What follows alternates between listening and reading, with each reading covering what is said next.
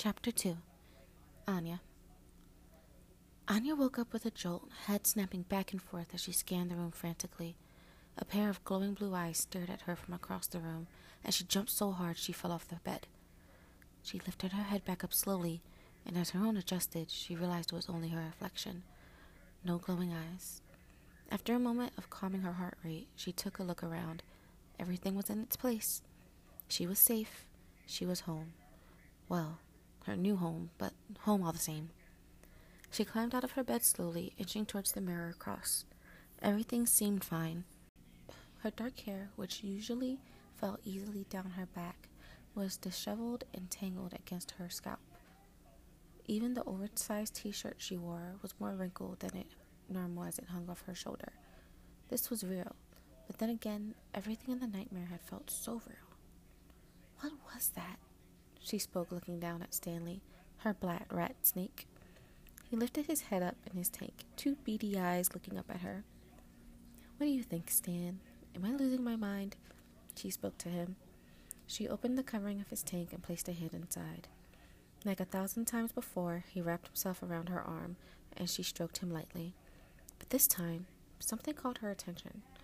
Gently, she moved his head a bit to the side and noticed it stopped right next to a small, almost unseen scar on her right arm. The same place she felt the arrow pierce in the dream. No, absolutely not. Do not go twilight zoning yourself, her inner subconscious scolded. Her head racked for a reasonable explanation, but to no avail. I could ask my mom. I'm sure she knew how I got there. Then, as if summoned by her thoughts, the door swung wide open. There stood Diane Sterling, and a look on her face that spelled trouble for Anya. What on earth are you doing? It's your first day at a new college. You can't just... She stopped talking, arrows trailing over her daughter. Anya, you look terrible. Are you feeling all right? Anya breathed out a laugh and rolled her eyes at her mother. Just a rough night sleeping is all, but thanks for the confidence boost, she replied. Diane's face flashed remorse for a moment, but was soon replaced with her normal, upbeat smile. Just put that thing away and get ready. You can't be late on your first day. And remember, first impressions matter. I know, and I'm going. I still have an hour, and the school is only a few minutes away, she defended herself, moving towards the bathroom. Diane walked over to her daughter's closet and started to rummage through it, undoubtedly looking for the perfect first day outfit for Anya. Oh, right, of course. This coming from the girl who takes 2-hour showers? Her mother retorted, tone playful, and a smirk just hinting in the corners of her mouth. It's my 3rd year in college, not my first. Anya stuck out her tongue playfully before shutting the door. The steam of hot water hit her face, and she felt her own lips smile. Throwing her t-shirt to the ground, she stepped in and let the warm water wash away the unpleasantness of the dream. After all, her mom was right. She had the perfect blank slate to start over now. No drama from her last school to follow her. She could be anyone she wanted, and she needed a clear mind to do that. Anya finally emerged, a towel wrapped around her hair. She walked over to her bed, which of course was now made. On top, the outfit her mother had laid out. A teal skater skirt, white top, and teal flats. There was a sticky note on top of the clothes. Wear your hair up, but nothing fancy. Keep your makeup, if you wear any, light. Love, Mom. She would have rather worn some jeans and a hoodie, but this was a losing battle.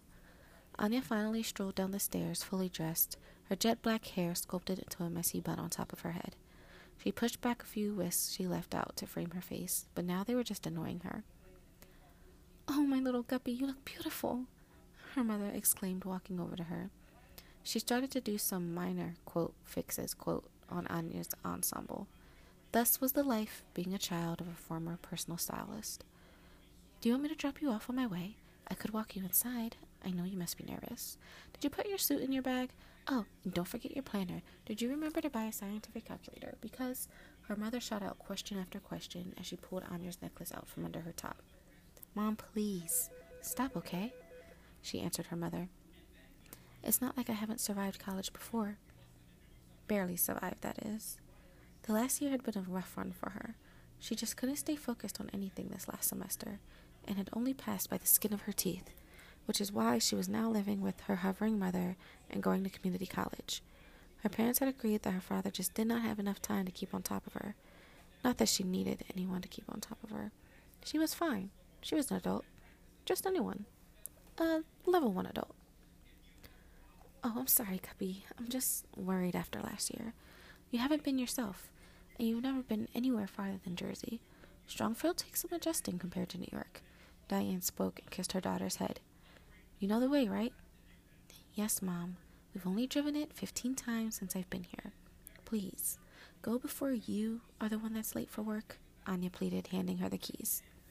Okay, I'll go. I love you. Have a wonderful day, Diane called out as she made her way through the door. Anya grabbed her backpack off the table and did a double check to make sure everything was there. Once satisfied, she walked out the door, locking it behind her. Today was the start of a whole new Anya. Everything would be better, or at the very least, different.